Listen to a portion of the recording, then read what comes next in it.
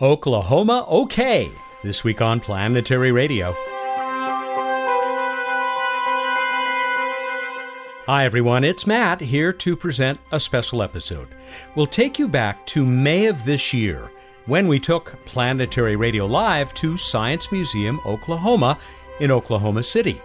Planetary Society CEO Bill Nye and I were first joined by the president of this magnificent museum, along with the author of a terrific book that pays tribute to the scores of astronauts and scientists, engineers, and explorers who have made the Sooner State an unsurpassed contributor on the final frontier.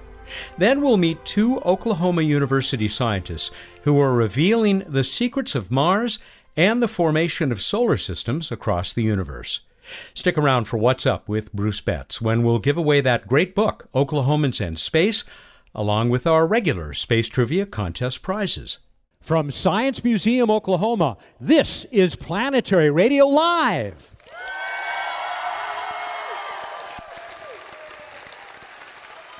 Welcome, welcome, welcome. I'm Matt Kaplan of the Planetary Society with more of the human adventure across our solar system and beyond. We are in the Sooner State with hundreds of space exploration fans, some terrific guests, and the guy a lot of folks here can't wait to hear from. Please welcome to the Planetary Radio Live stage the Chief Executive Officer of the Planetary Society, my boss, Bill Nye the Science Guy. Matt, greetings. Greetings, everyone. Woo! Oklahoma. Yes. That was some great Sooner noise, yeah. Yes. I don't know if there was music playing there, if that was just people stamping their feet. It's just excitement. Well, welcome. It's so good to be back. I come to Oklahoma from time to time, now and then. It's great to be back. You know, I used to work in the oil field, not far from here, and look, I'm fine. But you weren't a roustabout. No, I was an engineer, not a roustabout. I worked with roustabouts. We were required to have different colored hats. It's kind of like Star Trek. Yeah, you can hardly tell us apart. Guy on Star Trek, roustabout, engineer in the oil. You know, it's just 6 of 1, really. You don't want to wear a red hat. Those are the guys who all. Yeah. That was the red. Yeah, he digresses. But the guys with the red shirts on Star Trek, they came to a bad end. But they're just characters, everybody. Relax. Is this your first time visiting Science Museum? Yes, in Oklahoma City. Yes, it is. It's quite a place. Oh, it's gorgeous, you guys. It is, with respect to the other science centers which I visited, this is a pretty great one. This place has a lot of just fantastic innovations. I'm amazed because the other science museums that I've been in, usually about half the exhibits are non-functioning. They all seem to be working here and everybody's having a good time. Maintenance. Yeah. Your admission dollars at work. We got a little bit of a chance to look around. I think you got more of a chance than me. In fact, right backstage here is something that you love to make use of. It's the vortex cannon. Yeah. So if those of you, for some reason, have not taken fluid mechanics, it's the vortex cannon is fantastic. It's the motion of fluids, of anything that flows is a fluid. So air is a fluid in mechanical engineering world. And there's this mythic thing where you imagine an element of fluid, a cube of fluid, flowing through cube stream space. And then it devolves into this wonderful thing called the Navier-Stokes equation, named after Steve Smith. No, named after a guy named Navier and a guy named Stokes. And when you do the vortex cannon, all these complex mathematical terms all cancel out, and you get these perfect circles, these perfect rings. It's just so cool. But I've grown out of that, of course. I've seen you do that on stage. I was kidding. You never grow out of it. This is a radio show, but imagine. So the second sound is the candle. The first sound is the vortex.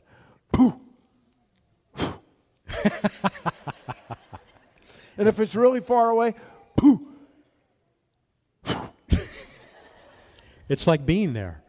Yeah. It's almost like that. Yeah. We're going to bring out the first two guests for the show, but not just yet, because there are a lot of people here who incredible as it may seem, have not heard of the Planetary Society. Would That you is introduce just them? weird, Matt Kaplan. Planetary Society is the world's largest independent space interest organization, advancing space science and exploration, so that citizens of the world will know the cosmos and our place within it. Go ahead, close the elevator door. That's my speech. And then the other thing that I really want in my lifetime, while I'm alive, is finding evidence of life on another world. So Yeah. it would be... You and me both, and apparently a lot of people here. It would be pro-found, pro-flippin'-found, if I may. If we found evidence of life on Mars, if they're like a microbial mat fossilized on Mars. Not this Matt. No, different Matt, Just yeah. okay. Yeah. Good question. Matt spells his name with one T, just like at the front door. Coincidence? Yes, actually it's a coincidence. People walk all over me all the time. I get it. Yeah, thank you. So Mars is much smaller, somewhat smaller than the Earth. So it cooled off faster. You know, a small pan cools off faster than a big pan on your stove. It cooled off maybe 1 billion years before the Earth did. It formed an ocean and an atmosphere 1 billion years before the Earth did. So if you have an ocean for 1 billion years, maybe you've got something alive. And then the oceans evaporated. Actually, they got scraped off and blown into space by the particles streaming off the sun. But if you are a microbe on Mars, hypotheoretically, and that's a joke, hypotheoretical is a really funny joke. If you live under the sand on the ice that's on Mars, water ice, maybe you're still there. Maybe there's a colony of microbes still making a living on Mars someplace. And if we could find that, it would change history. It would be, everybody would just have to think differently about what it means to be alive. Are those microbes just like us? Do they have DNA? Or are they a whole different Martian, Mars-crobial deal out there? Second Genesis. Second Genesis, right. Did it start in a different way? But what if they're, what about this? What if the microbes on Mars have DNA? Does that suggest for sure that life started on Mars 1 billion years before it started here? Mars was hit with its own asteroid, and then through what's called a Hohmann orbit. These rocks came from Mars to the Earth. Of course, it's in space, Matt, so there's no noise. It wouldn't be it would just be... And they would land here, because there's a lot of Mars, if you know where to look, you can find Martian meteorites here on Earth that we can show that they're from Mars. So are we all descendants of Martians? Whoa, dude. So the Planetary Society connects you with issues like that. And we have learned opinions. We have the best, I think, the best long-form journalists about space in the world right now. Our board of directors is made of extraordinary space-exploring people. The patent holder on Sirius XM Radio, the world's foremost historian, people that have been involved with all sorts of space missions, guys who take pictures on Mars, pictures of Europa, the moon of Jupiter, with twice as much ocean water as the Earth. So the Planetary Society connects you with space. Check us out at planetary.org. Your homepage. I mean, after you, of course, are at BillNye.com. Yes. And that URL is going to show up again up here on the screens at the So if you're end listening of our at home, afternoon. look for it on the screen. Yep. They already know. Or in your car. Yes. Lead on, Matt. All right. We are, as I said, at Science Museum, Oklahoma. Prior to the beginning of the show, we got an introduction from the woman who runs this place, the president of Science Museum, Oklahoma. She's going to be the first of the guests that Bill and I host here on her own stage, so I don't know who's hosting who. Sherry Marshall is the president. She is a native Oklahoman. She also recommended to us as somebody that we might want to have as a guest, the person who's going to follow her on stage, but he'll be up in a moment. Please welcome Sherry Marshall.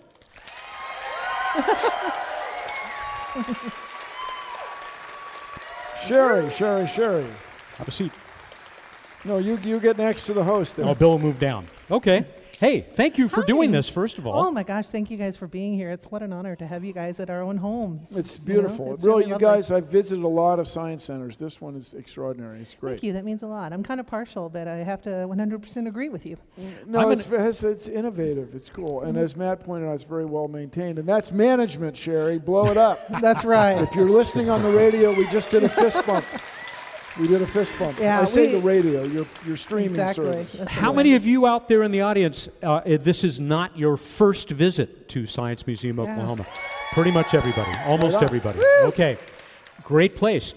During the little press briefing that Bill was doing backstage, you got a question, Bill, about how did you become excited about science? And it was kind of in a place like this. Oh, very much in a place like this, yeah. It was the Smithsonian in Washington, D.C., which is cool. It's big, and it has all kinds of cool things. But back then, there was hardly anything you were allowed to touch. Yeah, There was very, very little hands-on informal science education. Now the Smithsonian has, in many regards, stepped up to catching up with Oklahoma City as best they can. But this is what makes this place, seriously, bar. this is what makes this place so great. So welcome, everyone. And for me, it was the Griffith Observatory on the hilltop in Los Angeles and the Museum of Science and Industry, Right. which got me into all of this. You're a native. Yes, and for when me did it you was Omniplex. You know, I came here as Which a is the child. original name of this place, The right? original name of this place. It opened in this building in 1978. It actually started on the fairgrounds here in Oklahoma City. And then we built this big, beautiful, huge building. And it opened in summer of 1978. And I was one of their first students through their summer camps.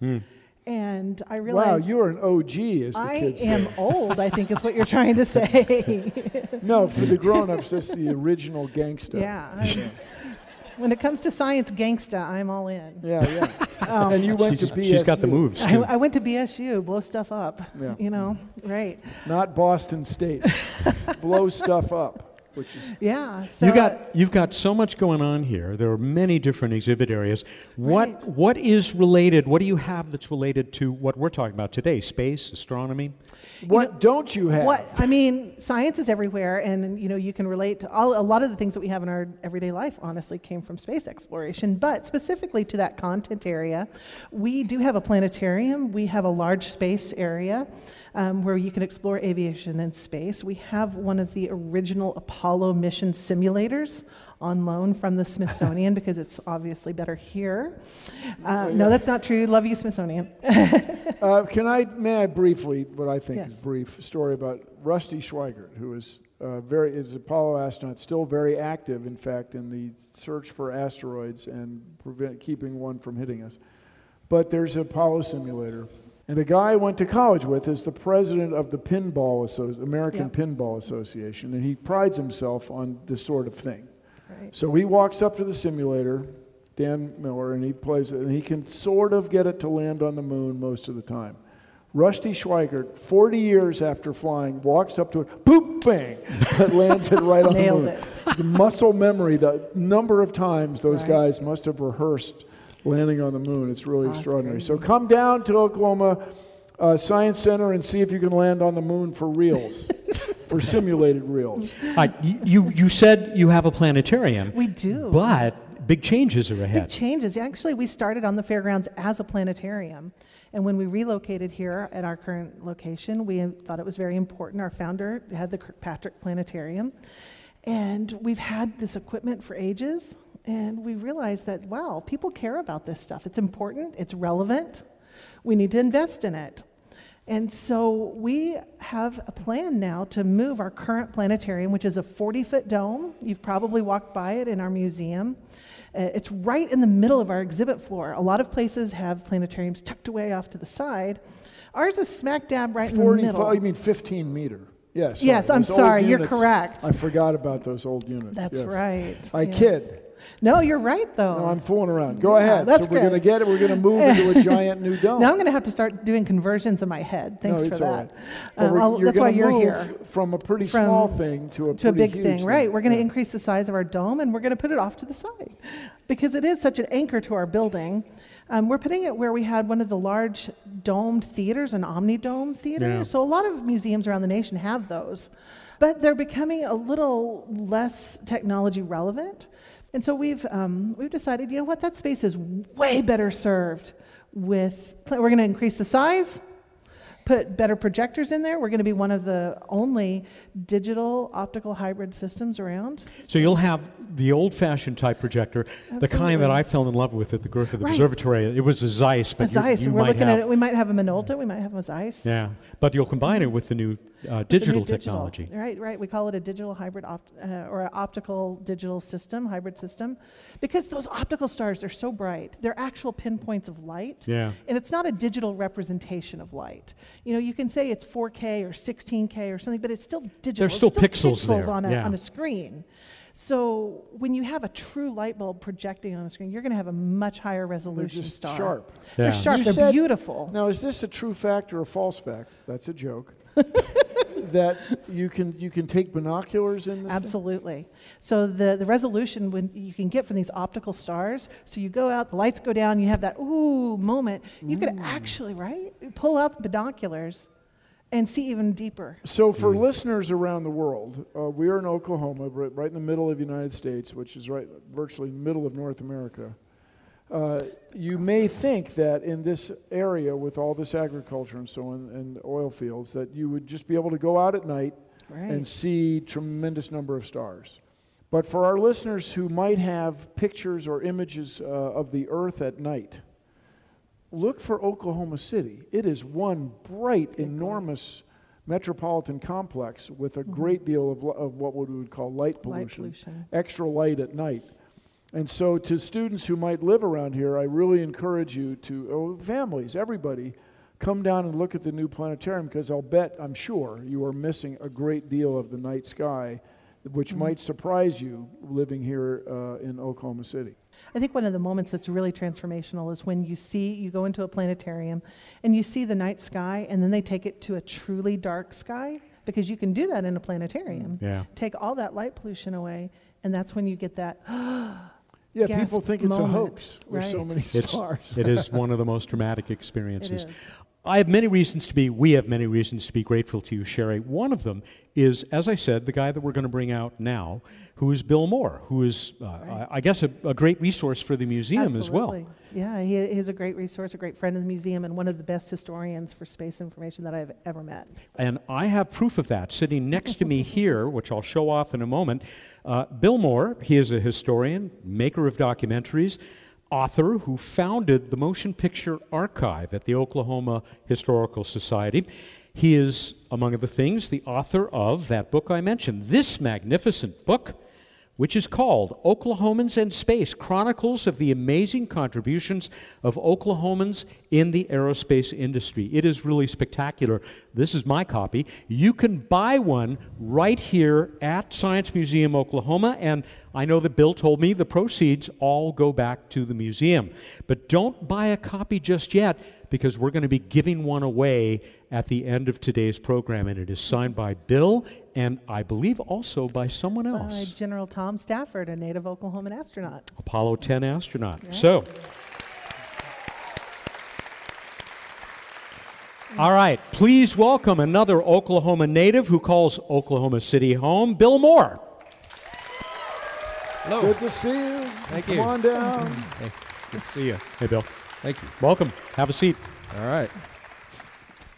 It's a heck of a book. I'd have used stronger language, but we have kids in the crowd. Yeah, it is gorgeous. I mean, I'll just give you a little peek inside. You were telling me this wasn't the original plan. No. Because it complements a project you already had underway. What began this project is I started interviewing Gordon Cooper when he was in this facility back in 2000. He was doing Now, was Gordon Cooper, he's an astronaut. Was he in Oklahoma? from Shawnee, Oklahoma. There you go. And it began with that interview, and I realized that we needed to get all the other astronauts. And from there, it took off to engineers, media folks like Jim Hartz. His interview was brilliant. I loved his interview. It just tells the story of the space race and the history of the space program up to today through the eyes of these Oklahomans. I was under the impression, and you correct this right up front in the book, that Oklahoma was the birthplace or home of more astronauts than any other state. Not quite true, but there is a great distinction for astronauts in Oklahoma. There is. I researched that because I've heard political types promote that about Oklahoma and tourism type folks, and it's not true. I imagine Ohio probably has more. I haven't really connected with all the shuttle astronauts since then, but Well, Purdue University just keeps cranking. Purdue, a lot of them. But right now, the administrator of NASA is a good Oklahoman. Yes, Wow. yeah, former Yes. congressman from That's these right. parts. That's right. The book you said came a little bit later because Right. somebody said, hey, Bill, you really need to do a book about all this. I was putting together this documentary series, which aired on our PBS affiliate here in the state. We were going to have an event to celebrate this and bring all the Oklahomans in that I'd interviewed, and the executive director told me that we needed to have a book. I made this as complimentary to the interview process because they tell their own story in the video, and the book needs to tell the statistics, the where, when, why, and how. And it does very well with great illustrations.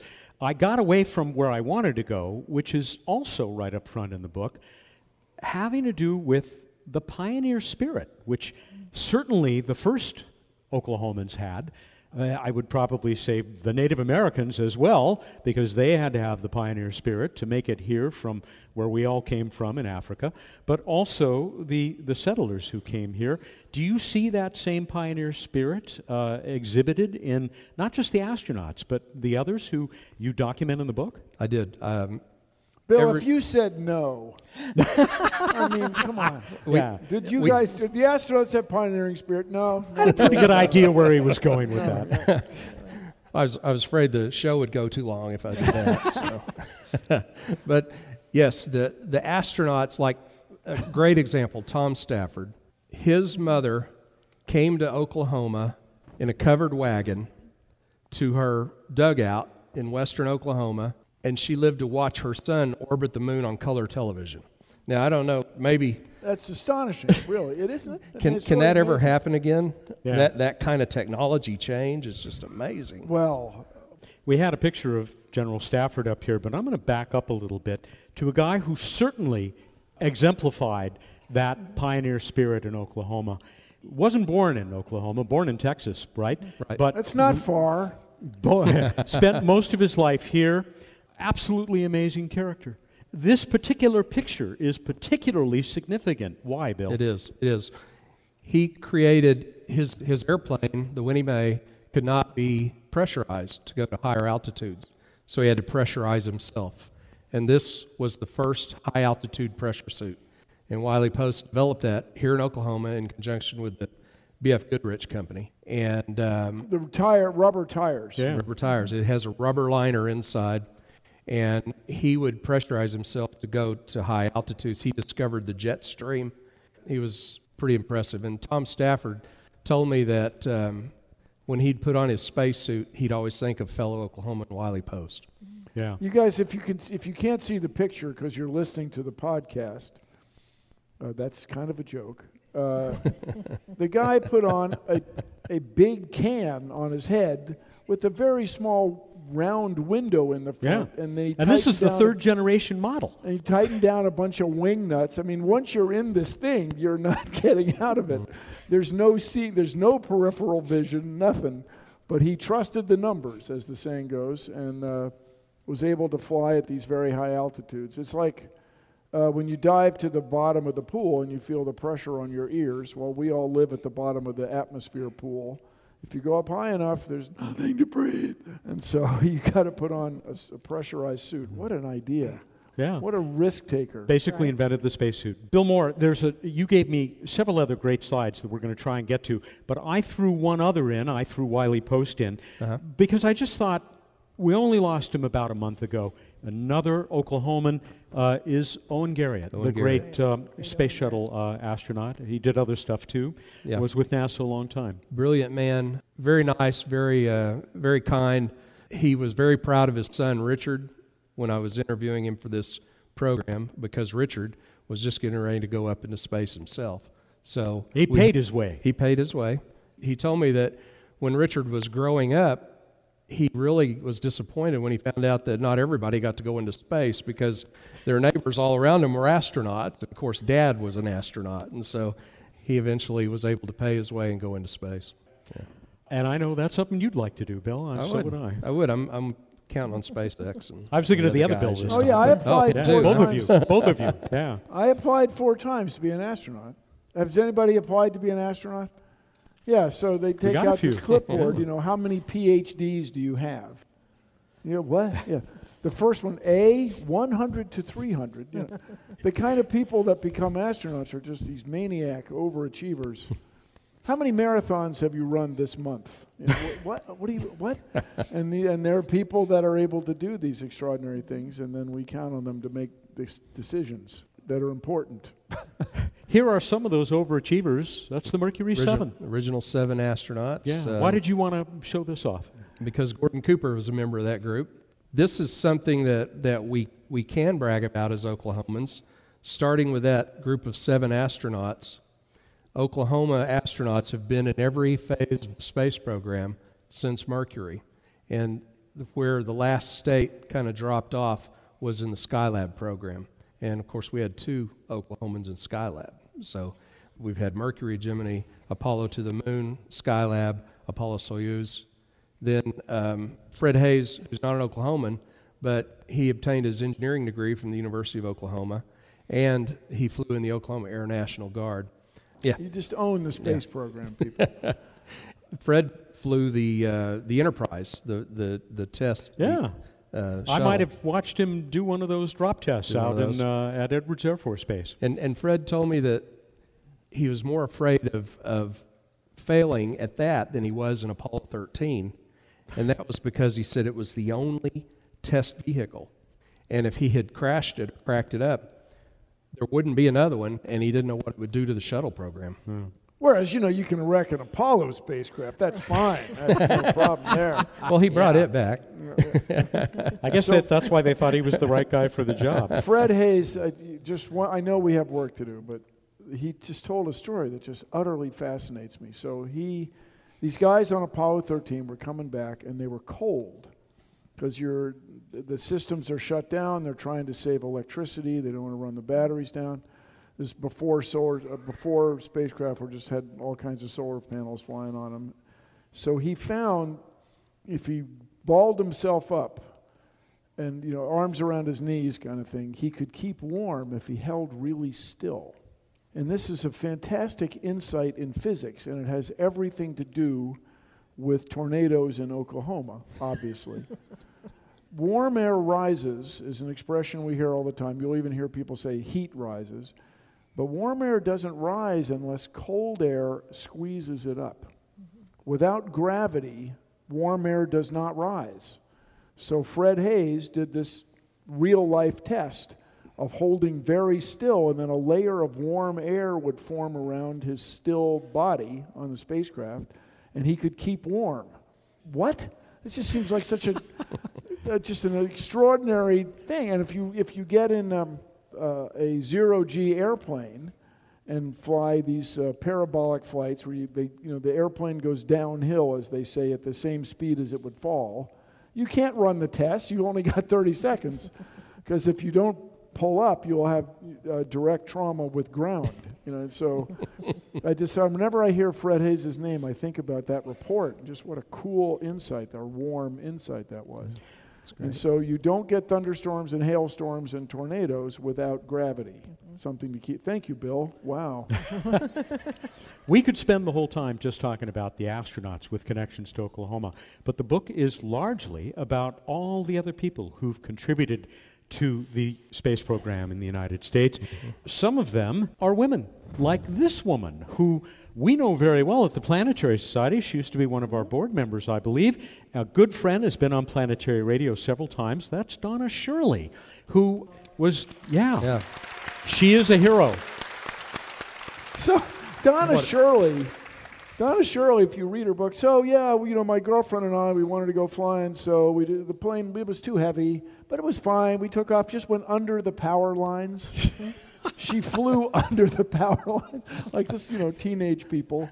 It'll be fine. She shook things up a lot. I mean, when she went into NASA, there weren't a whole lot of women trying to be engineers. She was the only female engineer at JPL when she joined them. And so she became a big muckety-muck, and she wrote a book, Managing Martians. Yeah. And went on from there. I mean, she was doing stuff at NASA HQ, right? Yeah, and she started early. When she enrolled at OU, she went to engineering school, and she went to talk to them about enrolling, and they said, girls can't be engineers. Of course, this is the early 1960s, late 50s, and I think she kind of proved them wrong. What do you think? Oh, yeah. I'd say so. Yeah, not that it's important, but if she also won a beauty contest. I mean, I didn't know that. Well, that's what she says. I wasn't there. I believe her. But she still is an extraordinary person. It's really cool. Yeah. All right, so here's one of the more traditionally thought of engineers from that period. There are a lot of reasons to love this picture. One of them is, look at that ashtray full of cigarettes right next to delicate electronic equipment that was probably monitoring somebody on orbit. Who is this? This is John Aaron. He's probably the most famous person in mission control. Maybe it's next to Gene Kranz. But Chris Kraft is up there, Chris Kraft too, was mission control. But John Aaron was ECOM, Electrical and Environmental Systems. And he saved the Apollo 12 mission because he remembered a switch that needed to be flipped after the spacecraft was struck by lightning, and they had no readout at all, and it was time to abort, and it was right after launch. He told them the switch. They flipped it and went on to the moon.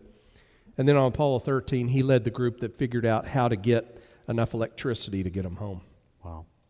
Yeah, but the simulator was so well made that they could throw switches or engage systems in the right order so they wouldn't overload it. And the simulator was so accurate that he worked out, I guess, a very complicated sequence that required, as the saying goes, one test is worth 1,000 expert opinions. Oh, take my word for it. No, I won't take your word for it. I'm going to try it. So, way to go. Thank you. Yeah. These are the engineers, of course, who Right. made sure that all the equipment was working and saved them from lightning strikes. But, we're the Planetary Society, Bill and me, so we care a lot about planetary science, and Sure. here's one of those planetary scientists. Ben Clark worked for Lockheed Martin, Martin Marietta before that, and he was the planetary scientist for them, and he worked on a lot of missions, a lot of the space probes. Folks in this audience and some people around the country might know his family's business was a jewelry store, and it's B.C. Clark, if you're familiar with that. Everybody knows the jingle. Got a few customers up there. The Christmas jingle is known around the country that they play every year on their commercial. When they gave him a pocket watch, he proceeded to take it apart, and they knew then he wasn't going to be in the jewelry business. So Was he able to get it back? That's a question. I'm sure he did. Together? I'm sure he did. He was that good. Sure. I forgot that we've got one more astronaut here, somebody who has been active a little more recently than some of the others that we've looked at, Shannon Lucid. Shannon Lucid, amazing woman. She spent more time in space than anyone up till that time on the Mir space station. A series of events kept them from coming and getting her, and it's no problem. She just stayed. A series of events. So for the young people, Mir was a Russian space station before the International Space Station. It was up for years and years. Flying in all sorts of people, did all kinds of space research aboard it. There are scores and scores of more people like this. We'll flash one by very quickly. This guy, John Harrington, obviously doing an EVA there, at the International Space Station? Yes, he attached the P-1 truss to the space station, which was built in Tulsa, Oklahoma. That's great. Yeah. And he's an Oklahoman and a Native American. He was the first Native American in space. Yeah. Obviously, Oklahomans have a lot to be proud of in the space program. What is it about this state? Why have we seen so many people in every facet of the space program come from this this state. It is that pioneering spirit, because you look at the early astronauts, they were only one or two generations removed from the settlers of this state. That pioneering spirit that brought them here, they took on to the next frontier, as President Kennedy called it. Then there's always, like some of the engineers told me, they grew up on farms out in western Oklahoma, and when they were sitting there picking cotton and the sun was burning down on them, they said, I'm going to do something else. Shocking. Smart move. Sherry, Yes. it sounds like you're in the right place with Science Museum. Do you get to meet a lot of these people and gosh. benefit from these resources? Sometimes, you just really love your job, and sometimes you really love your job. And a lot of times we are so fortunate. Tom Stafford is a great friend of our museum, and a lot of our artifacts here are Stafford artifacts. And we do get to meet a lot of the people and use them as resources. The knowledge that Bill Moore brings to the table as well is just so incredibly valuable for what we do. We are a collecting institution as well. So on top of all the millions of hands-on things we do, we have artifacts that we put on display and that come from our friends that are these astronauts that have been part of the space program. Can I tell you one more thing about Oklahomans? Sure. Right now, Jim Bridenstine's administrator of NASA. He's from Oklahoma. Dr. Kelvin Drogemeyer is the presidential chief scientist at the White House Science Advisory Group. He's from Oklahoma, came from the meteorology school at OU. Congresswoman Kendra Horn is the current chair of the House Space Subcommittee. And she used to work with Space Foundation, another That's right. group in Washington. That's right. Congressman Frank Lucas from Western Oklahoma District has been on the Science Committee in the House for years, served on the Space Subcommittee. Senator Jim Inhofe, who just left the Senate Space Committee, is chair of the Armed Services Committee, and so he's overseeing efforts to work on the Space Force. So even your politicians are all space geeks. Yeah, and we don't have a NASA facility in Oklahoma anywhere. I wonder if that might change. No. Let me just say, if you're proud of being a Sooner, Bill Moore's book is Oklahomans and Space. I'll turn it around so I can read the subtitle. Chronicles of the Amazing Contributions of Oklahomans in the Aerospace Industry. Sherry Marshall is the president of Science Museum Oklahoma. Thanks again for hosting us here today, Sherry.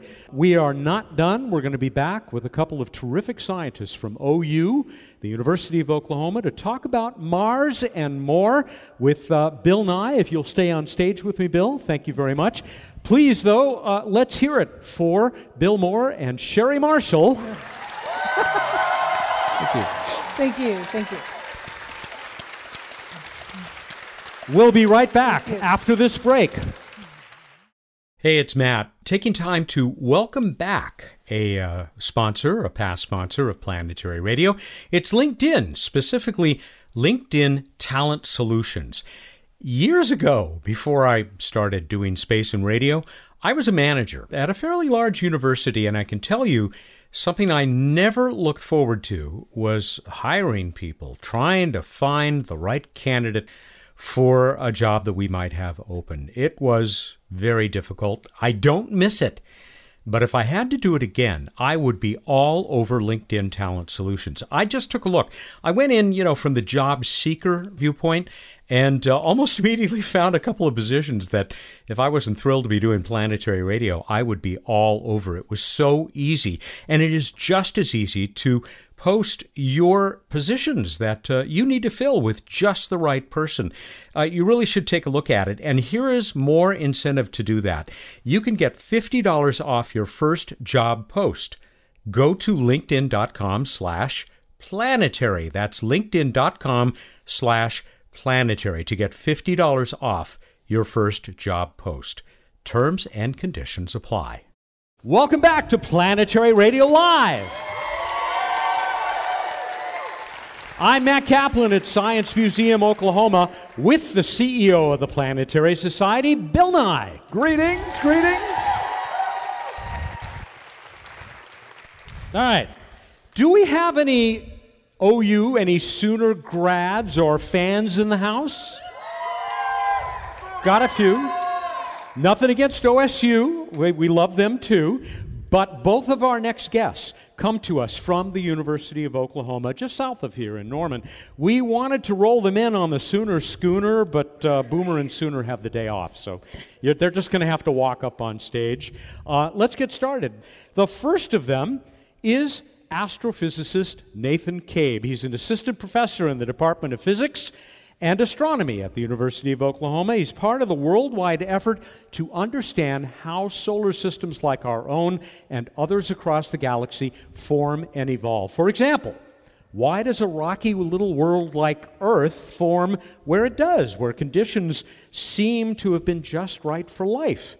And why do next-door neighbors like Mars and Venus get such raw deals? But maybe it wasn't always that way.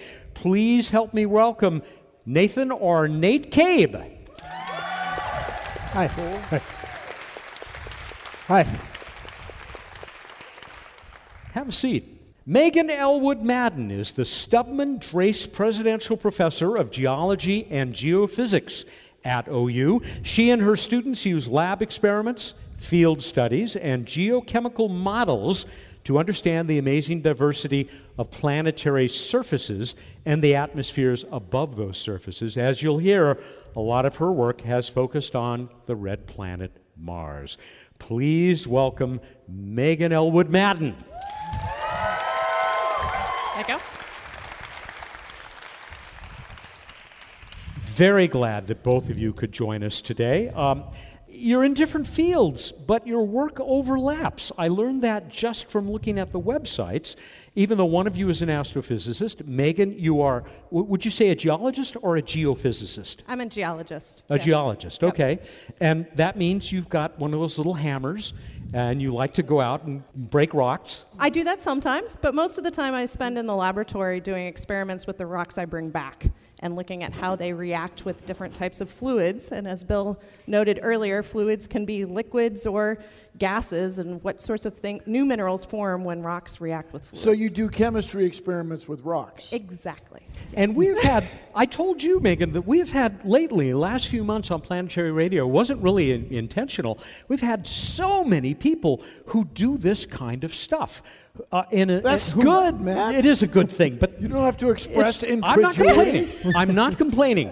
But you do simulations. You try to duplicate the way things might be on some of these other worlds. Well, part of that is because we have these great data sets, right? That the Mars rovers or the orbiting spacecraft tell us what the different minerals are that they're seeing on Mars and also on Europa or even on Pluto. And some of these are kind of funky. And we got to figure out how these funky mixtures of minerals form. So we're doing experiments in the laboratory to see if we can determine what perfect set of fluid chemistry and temperature and pressure we need to form those interesting mixtures of minerals that we're seeing on Mars. Are they all equal in your eyes, all these other worlds, or does Mars have an edge?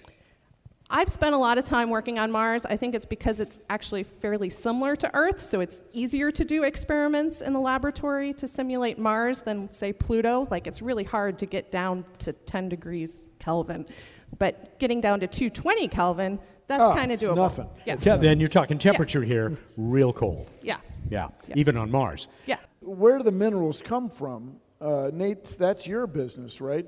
From exploded stars. Yeah, well, so what I do is I run computer simulations of large ensembles of objects acting under their own gravity. Ensembles of objects with gravity. Yeah. Well, wait till you see some of the little models, basically, animations. Yeah, lots of asteroid-like bodies, and evolved them under gravity for hundreds of millions of years. It's a video game for 100 million Pretty years. much, yeah. So you can take 100 million years and speed it up. So parents, don't worry, parents, your kid could end up playing video games for 100 million years. Mm-hmm. and make a career out of it. It is kind of a video. Wait till you, like I said, wait till you see the animations that he's got. Come up to dinner. No. Megan, it's got to help that we know so much about Mars because we have so many spacecraft there. Yeah, we have a huge amount of data about Mars. In fact, we have so much data that there aren't enough human hours to analyze all that data that we have from Mars. But the data that we do have is really fascinating. And we see these unexpected results, like perchlorates, for example. I hate perchlorates. I hate especially Martian perchlorates. Why do you hate perchlorate? Because they messed up the Viking spacecraft. And, well, we'll let her tell us. So perchlorates are these really highly oxidized chlorine-bearing salts. And we weren't expecting to find perchlorates on Mars. May I ask you, so to be a perchlorate, per, I think, it means heavy duty, through and through. Right. Chlorine. And then it's a salt. Right. So I'm expecting in the land of salts, if there were such a place, I'm expecting Mars, something yeah. from, Mars. I'm expecting something from the right-hand side of the periodic table and something from the left-hand side. Do I have that in Yes. my perchlorate? In your perchlorate, yes. So the perchlorate is the anion side of the the periodic anions there, yes. table. Hold it a second. This is Let a me guy, think. by the way, with the periodic table on the back of his business card. Okay, Yeah. so hang on a second. And I remember that cations are positive. That is right? correct. Because they have paws. Yes, cations. Yes. So anions are negative. So just help me out now. What's going on? I got chlorine You got 1 chlorine and 4 oxygens. and 4 oxygens, and that's a salt? So that's the anion part of the salt, and then you need a cation to match with Cation. it. We're less clear about what the cation is that goes with the perchlorate. But it could be sodium? Sodium, magnesium, could be Somebody- iron. It could be iron. Could be iron. But why Yeah, haven't what's we? the big deal? I mean, we've had the Mars exploration rovers. We've got Curiosity there now, especially Curiosity, this amazing rolling laboratory. Why are we still learning about these things? There's like just a lot to learn. There's a lot to learn. Curiosity is amazing in that it can actually measure the minerals with its XRD, right? So not only do we know What's the an chemistry. XRV? What's Yeah. an XRV?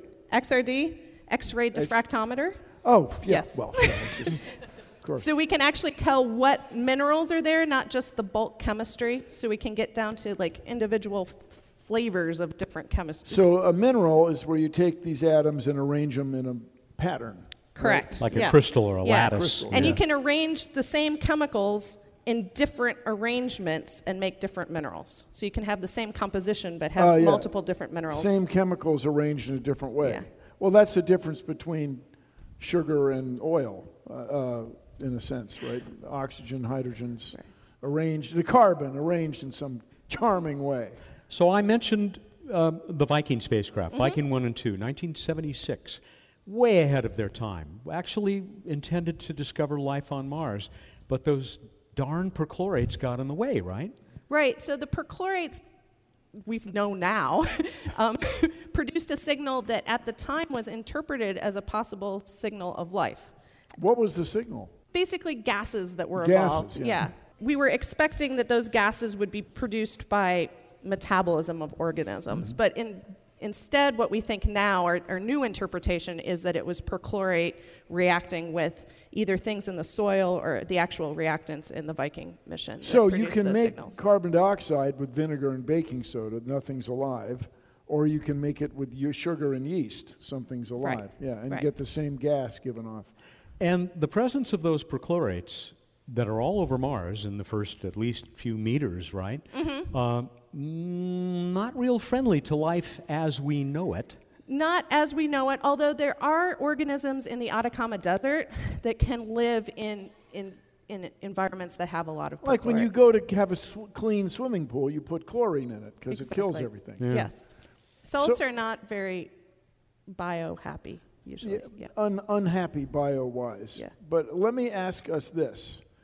When you are forming solar systems, there you are out there, your gravity, Sure. playing video game for 100 million years. How likely are you to get chlorine? And then how likely is it to end up on the surface of a planet? In general, in those types of simulations, a lot of the materials, the relatively volatile materials that we see on Earth. What's actually a volatile material? Oh, something that gets vaporized at a pretty low temperature. Like, for example, Water. Water, cool. Yeah, that's not iron. not iron. No, a lot of those materials actually get thrown in from a little bit further away from the sun, and Earth got a lot of its volatiles probably from the outer asteroid belt, and they were tossed in via Jupiter's gravity. And Oh, yeah, they tossed in Jupiter's gravity. And sure. so Mars will catch a good fraction of that material that gets tossed Earth's way too. With its gravity. Yes. Pulls in Yeah. chlorine in this case. Yeah. And then there we have chlorine all over the surface. Why don't we have chlorine all over the surface of the Earth? Toot, toot, toot, toot, toot. So most of our chlorine is in the ocean. So if we evaporated off the ocean, then we would have a lot of And chlorine. so I just now caught up with you. I apologize. Everybody knows what sodium chloride is. It's table salt. Not everybody. I hope a lot of us. Sodium chloride is what makes the ocean salty, for crying out loud. Or at least most of it, yeah. Yeah. And so there's a lot of chlorine there. Yeah. And you study these brines all over the place, but on Mars, I mean, as Bill said, that's a salt, even though we may not fully understand its composition. Just like we add salt to an icy roadway in order to get that ice to melt, and those of us that live in Oklahoma, we experience ice storms at least once a year, and hopefully they remember to put the salt out. So we put the salt out before the ice storm so that we keep that water liquid, right? How so does that that it doesn't.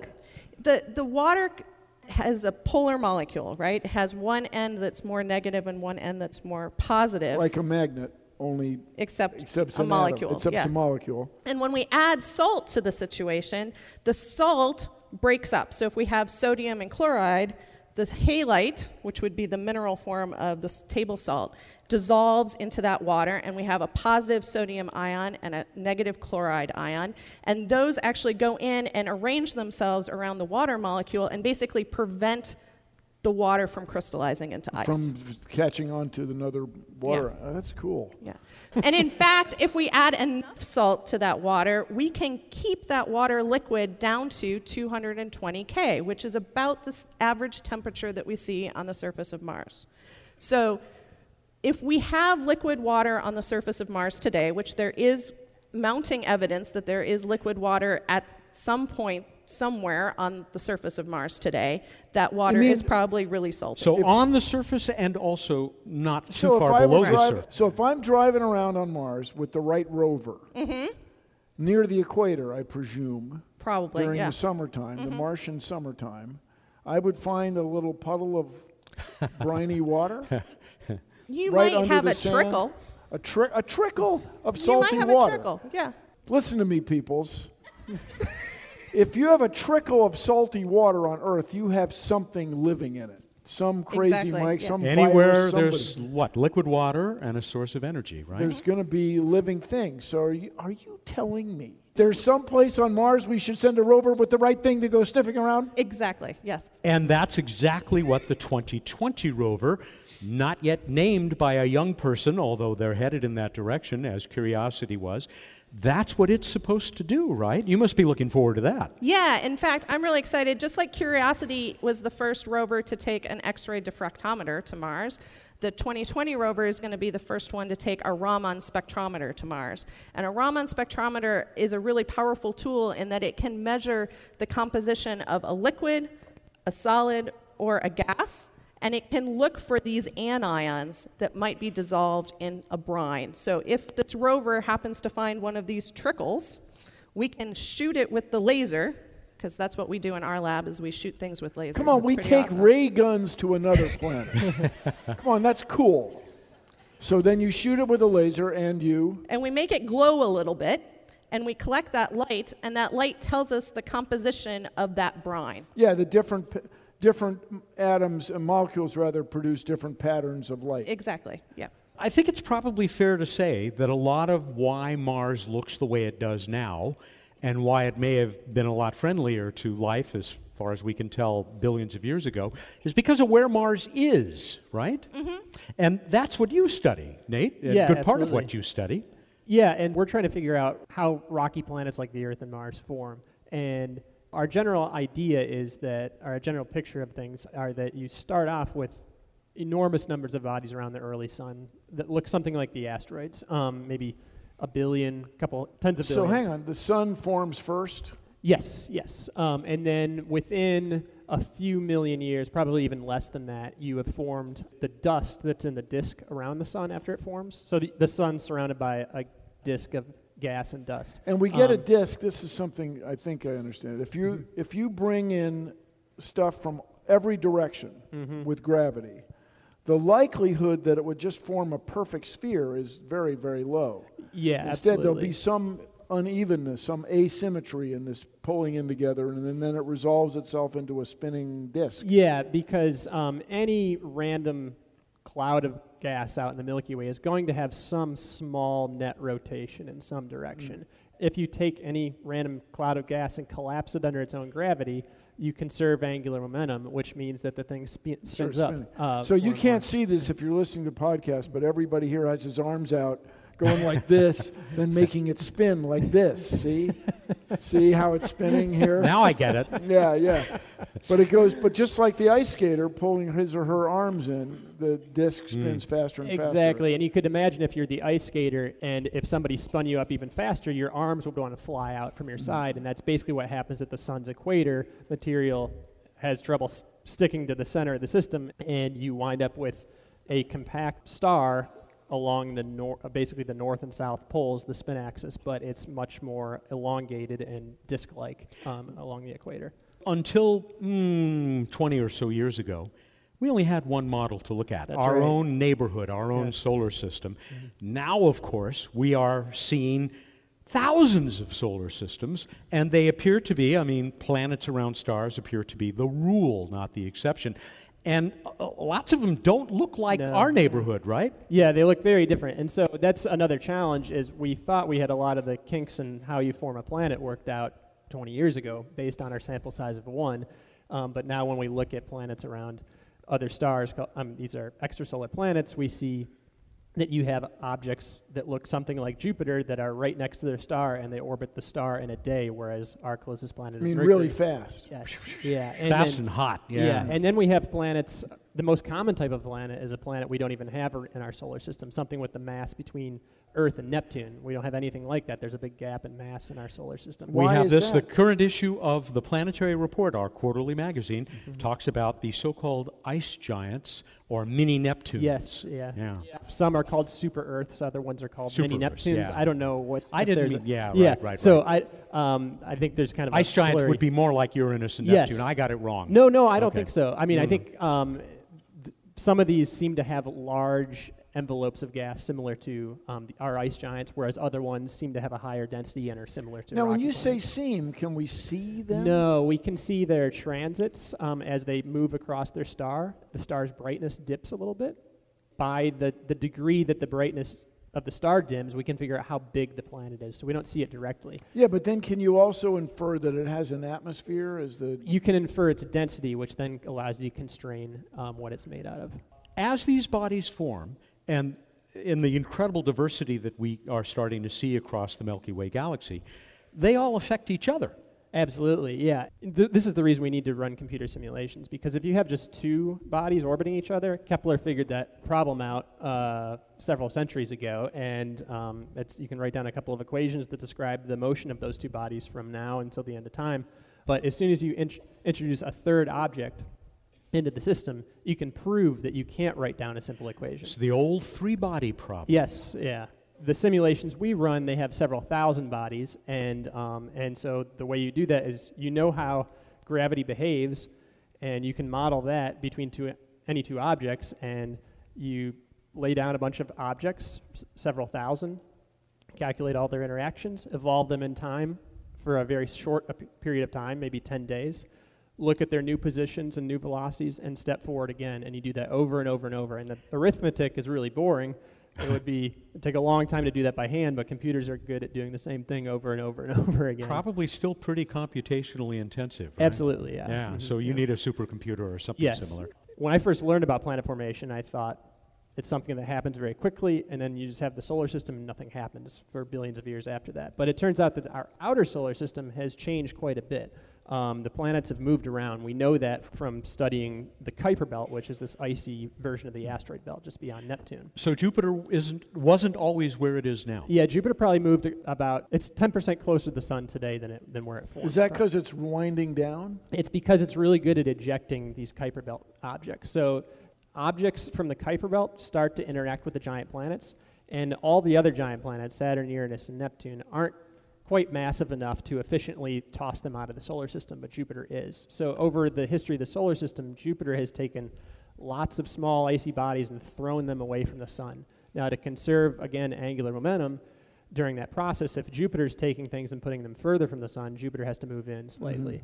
And nothing for free. yeah, exactly. And for the same reason, the other planets have moved out. And we believe that that actually caused the giant planets to briefly go unstable, and there could have even been more giant planets than we have today. So what happens when a giant planet goes unstable? Whoa! It gets into a crossing orbit with another planet. And so that configuration is going to change rapidly, and there's a couple different outcomes, 3 different outcomes. One is that one of the planets collides with the sun. It gets so eccentric that it hits the sun.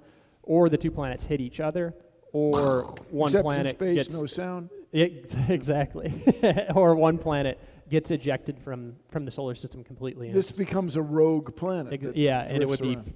just free-floating in the galaxy. So let me ask you this. How do you feel about Pluto? Pluto's okay with me. Okay. So, Speaking of Pluto, which is, we now know, just one of many big Kuiper Belt objects, you mentioned this in passing. Do you study those worlds as well? And what about someplace like Titan, which some people think is more like Earth than Mars is? Yeah, so I do some experiments in my lab where we take a mineral that is very common on Earth, but people don't usually think of as a mineral, and that's ice. Many of you have probably eaten this mineral today. And I look at how that mineral ice reacts with different gases, including methane and CO2, carbon dioxide, to form a material called clathrate, which is basically like a soccer ball cage of water molecules with a gas molecule trapped inside of it. So it's a teeny tiny little soccer ball with one gas molecule inside. Sounds kind of like some people here may have heard of a buckyball. Yeah, kind of like that, except made out of H2O. Yeah. Yeah. So I do those experiments in my laboratory where we measure how quickly clathrates form and how long they can stay stable, even if the pressure or the temperature has dropped. So they can stay metastable. So outside of their kind of thermodynamic what's the difference between stability. stable and metastable? So stable means if something is stable, it's like the graphite in your pencil is the thermodynamically stable form of carbon. It's not at going Earth's anywhere. side. It's not going Yeah. anywhere. It's just in the pencil indefinitely. Right. I hate to tell you folks, but your diamond rings, they're metastable at Earth's surface. Whoa, metastable. Right. So carbon wants to be in the form of graphite at Earth's surface conditions. It wants to be in the form of diamond when you're down in the mantle at high pressures and temperatures. Being smashed. Down by toward the Yeah. core gravity, of the Yeah. planet. and you Yeah. once in a while squirt out through a volcano. Exactly. So diamond is metastable at Earth's surface conditions, but it can last a very long time. So diamond rings are slowly turning into pencils. Exactly. Yeah. Especially if you put it surprising- in a solvent. Don't do that. So what's a solvent for diamonds? What is it? CO2. So Like in the air? yeah. Do well, not breathe around your diamond ring. So if you take water and carbon dioxide and you heat it up and then you put a diamond in it, you'll dissolve your diamond. Doggone it. Careful out there, people. We are getting near the end of the time that we've got for this segment and for our time here at Science Museum Oklahoma. But I don't want to finish without letting each of you talk about where your research is headed. Nate, you're going to keep refining these models? Yeah, absolutely. So, so one thing we don't understand about these models, so when you have, say, 4 objects in a simulation, you have to compute all the forces between every single body. And if you double that number, because you have to do all the individual interactions, it goes up by not a factor of 2, but by a factor of 4. And so in these simulations that I just showed before, one shortcut we take often is when we have the Kuiper Belt, we don't actually compute the interactions between Kuiper Belt objects because it takes a long time. And You can't afford the time on a big enough supercomputer. Yeah, so now we're just getting to the point where we can actually consider the Kuiper Belt self-gravity and the evolution of the solar system. And just the preliminary work we've done, that probably makes a big difference. And so we're studying that right now. And So bigger, more powerful computers available for less money, helping us learn more about our universe. yeah. Yeah. Megan, where are you headed with your work? Well, I've got 3 fabulous graduate students here with me today, and they're each working on their own projects. Here So- they are. You Yeah. guys want to stand up and give them a shout out here? Future heroes of planetary science, actually Yeah. current heroes. So Andrew's working to look at how basalts, which are the most common rock on Mars, react with all these different types of brines. John Sue's trying to figure out how rocks in Antarctica can tell us more about potential biosignatures on Mars. And James is figuring out how microbes eat metals and the new minerals that are formed during that process. So all sorts of exciting things. Great work, guys. So Thank in other you words, if you found the right metal or compound or alloy or molecule on Mars, it might indicate that there was a Mars microbe eating the metal. Yeah. Cool. Great work, folks. Thank you very much for being a part of this today. And keep up the great work. And I hope we get to talk to you again on Planetary Radio. Thanks for having me. Thank you. Yeah, thanks for the opportunity. Oklahoma is okay. Please let's hear it done. for Nathan Cabe and Megan Elwood Madden. And you guys.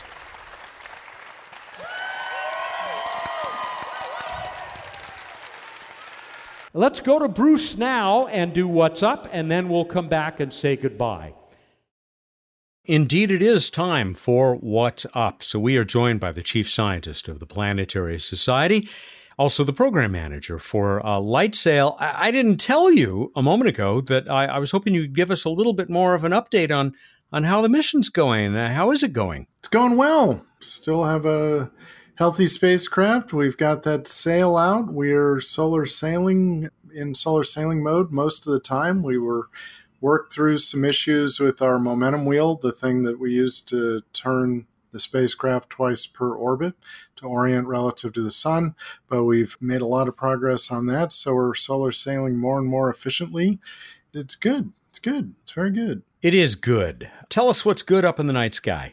LightSail 2, which you may or may not be able to see, but you can go to our website and go to the mission information page, and we've got a diagram where it'll be. You might be able to see it dawn or dusk, but it depends so much on sail orientation that it may be invisible to you, or it may show you something. So if you feel like it, check out our webpage, and you can find when your next pass is. Have you heard from people who have seen it? Our chief operating officer, Jennifer Vaughn, saw it a couple days ago. It was very, very faint, but was visible. It was where it was supposed to be. But if you want something easier, check out Jupiter, looking like a super bright star low in the west in the early evening. The moon will be hanging out near it on the 9th of August. And Saturn is to its left, and the moon will join Saturn on the 11th of August. And we've got the not that frequent side of Mercury, always low down, in this case low down in the pre-dawn east, bright Sirius. Mercury's looking quite bright, but the star Sirius is even brighter farther to its right. You'll need a clear view to the eastern horizon. Perseid meteor shower peaks August 12th, 13th, with increased activity for several days after that, but the moon will be almost full at the peak, limiting the number of meteors visible. On to this week in space history. It was 1976 that the Soviet Luna 24 was launched. We will come back to that. 1990, Magellan entered Venus orbit and began its radar mapping of the Venus surface. On to Space Fact! Luna 24. So it was a robotic lander, the last of the Soviet Union's Luna program that went to the moon. It was the third Soviet mission to return lunar soil samples and returned 170.1 grams of lunar samples to the Earth, the last lunar samples to be returned. I'm guessing that this is like the only times that stuff has been brought back from a sizable body, not just an asteroid or a comet. Well, I mean, I brought some from my backyard, but... other planetary bodies. Yes, although we do have meteorites that have come from Mars as well as the moon. Yeah, but I'm talking about stuff that, people actually went out, picked up, and got via their robot aids. Then you are correct. All right, thank you. That's the important part, of course. That's really all I could have shortened that whole conversation. Sorry. All right, we move on to the trivia contest. And I asked, what is the lowermost element in the LightSail 2 logo, as seen on the patch, sticker, and elsewhere? the lowest element that is not just a line. How'd we do, Matt? I'm not going to fool around. I'm going to let Dave Fairchild, our own poet laureate for Planetary Radio. He hails from Kansas. Keep that in mind. Triangular patches and stickers and pins are showing off LightSail's might and proudly displaying the logo that shows just who is in charge of her flight. Yeah, it's the Planetary Society logo. As we heard from our winner, chosen by random.org, first-time winner, and she's a brand new listener as well, Kristen Scruggs, also in Kansas. Maybe they're neighbors. She says it was, the Planetary Society logo, profile of Saturn and Saturn's rings shown with the sun's reflection bouncing off of it. Yeah, it's not necessarily Saturn, right?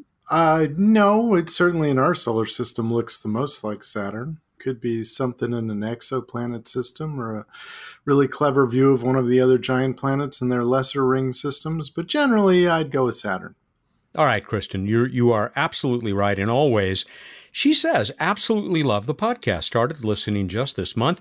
I've already binge listened to most of this year's episodes. One of those crazy people. Anyway, Kristen, we're going to send you a Planetary Society Kick Asteroid, Rubber Asteroid, and a 200-point itelescope.net astronomy account. More about those in a moment. We've, of course, got other stuff. David Dearden from Utah. It's the Planetary Society logo, or, he says, because you said what element is at the bottom of the logo, or, bottom of the patch, it must be phosphorus. You just have to be so precise in these things. He adds, thanks for the great shows every week. Definitely my favorite science podcast, which is high praise since we're just a little piece of science. Keeping that word element in mind, this from Robert Klein in Arizona. He says, the copy of the LightSail logo I observed was on my computer screen, so strictly speaking, it's not composed of elements, but photons. To the stars by power of light, dudes. And one more little ditty from Gene Lewin at Fairchild Air Force Base in Washington, the state of Washington. A logo designed for LightSail 2 representing the mission plan shows solar rays and stars beyond with sails beneath its span. Citizen funded, he adds. Sweet. On to our next trivia contest. After Luna 24 in 1976, what was the next successful soft lander on the moon? Go to planetary.org/radio contest. Good one. I will look this up myself. I won't enter. If you do enter. People are going to really wonder, and random.org has chosen Matt Kaplan. Random.org, a wholly owned subsidiary of Matt Kaplan Enterprises.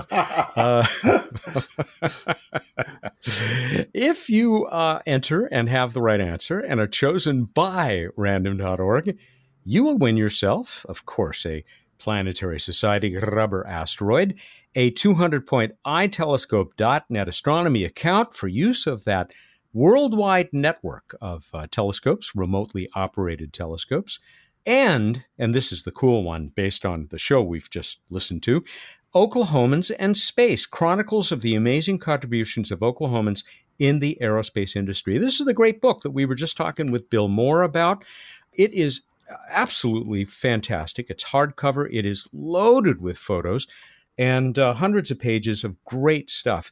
You don't have to be from Oklahoma to enjoy it, but if you're a Sooner, you might get even more out of it. And that's the package for this week, and I think that means we're done.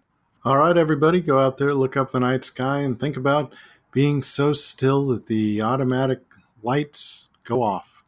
Thank you. Good night. Happens to me all the time in my office at the Society. And I have this patented waving my arms and breathing out, thinking the hot air might help. But only from you, Matt. Yeah, because I walked into that one. He's Bruce Betts, the chief scientist of the Planetary Society, who joins us every week here for What's Up. And now back to Oklahoma. Thank you to Sherry Marshall, the president of Science Museum Oklahoma, and her great staff who supported us today. And thank you to all of you, you Sooners from Oklahoma. Let's hear it I also want to thank the terrific guests who joined us on stage and my co-host for the afternoon, Bill Nye. Oh, thank you.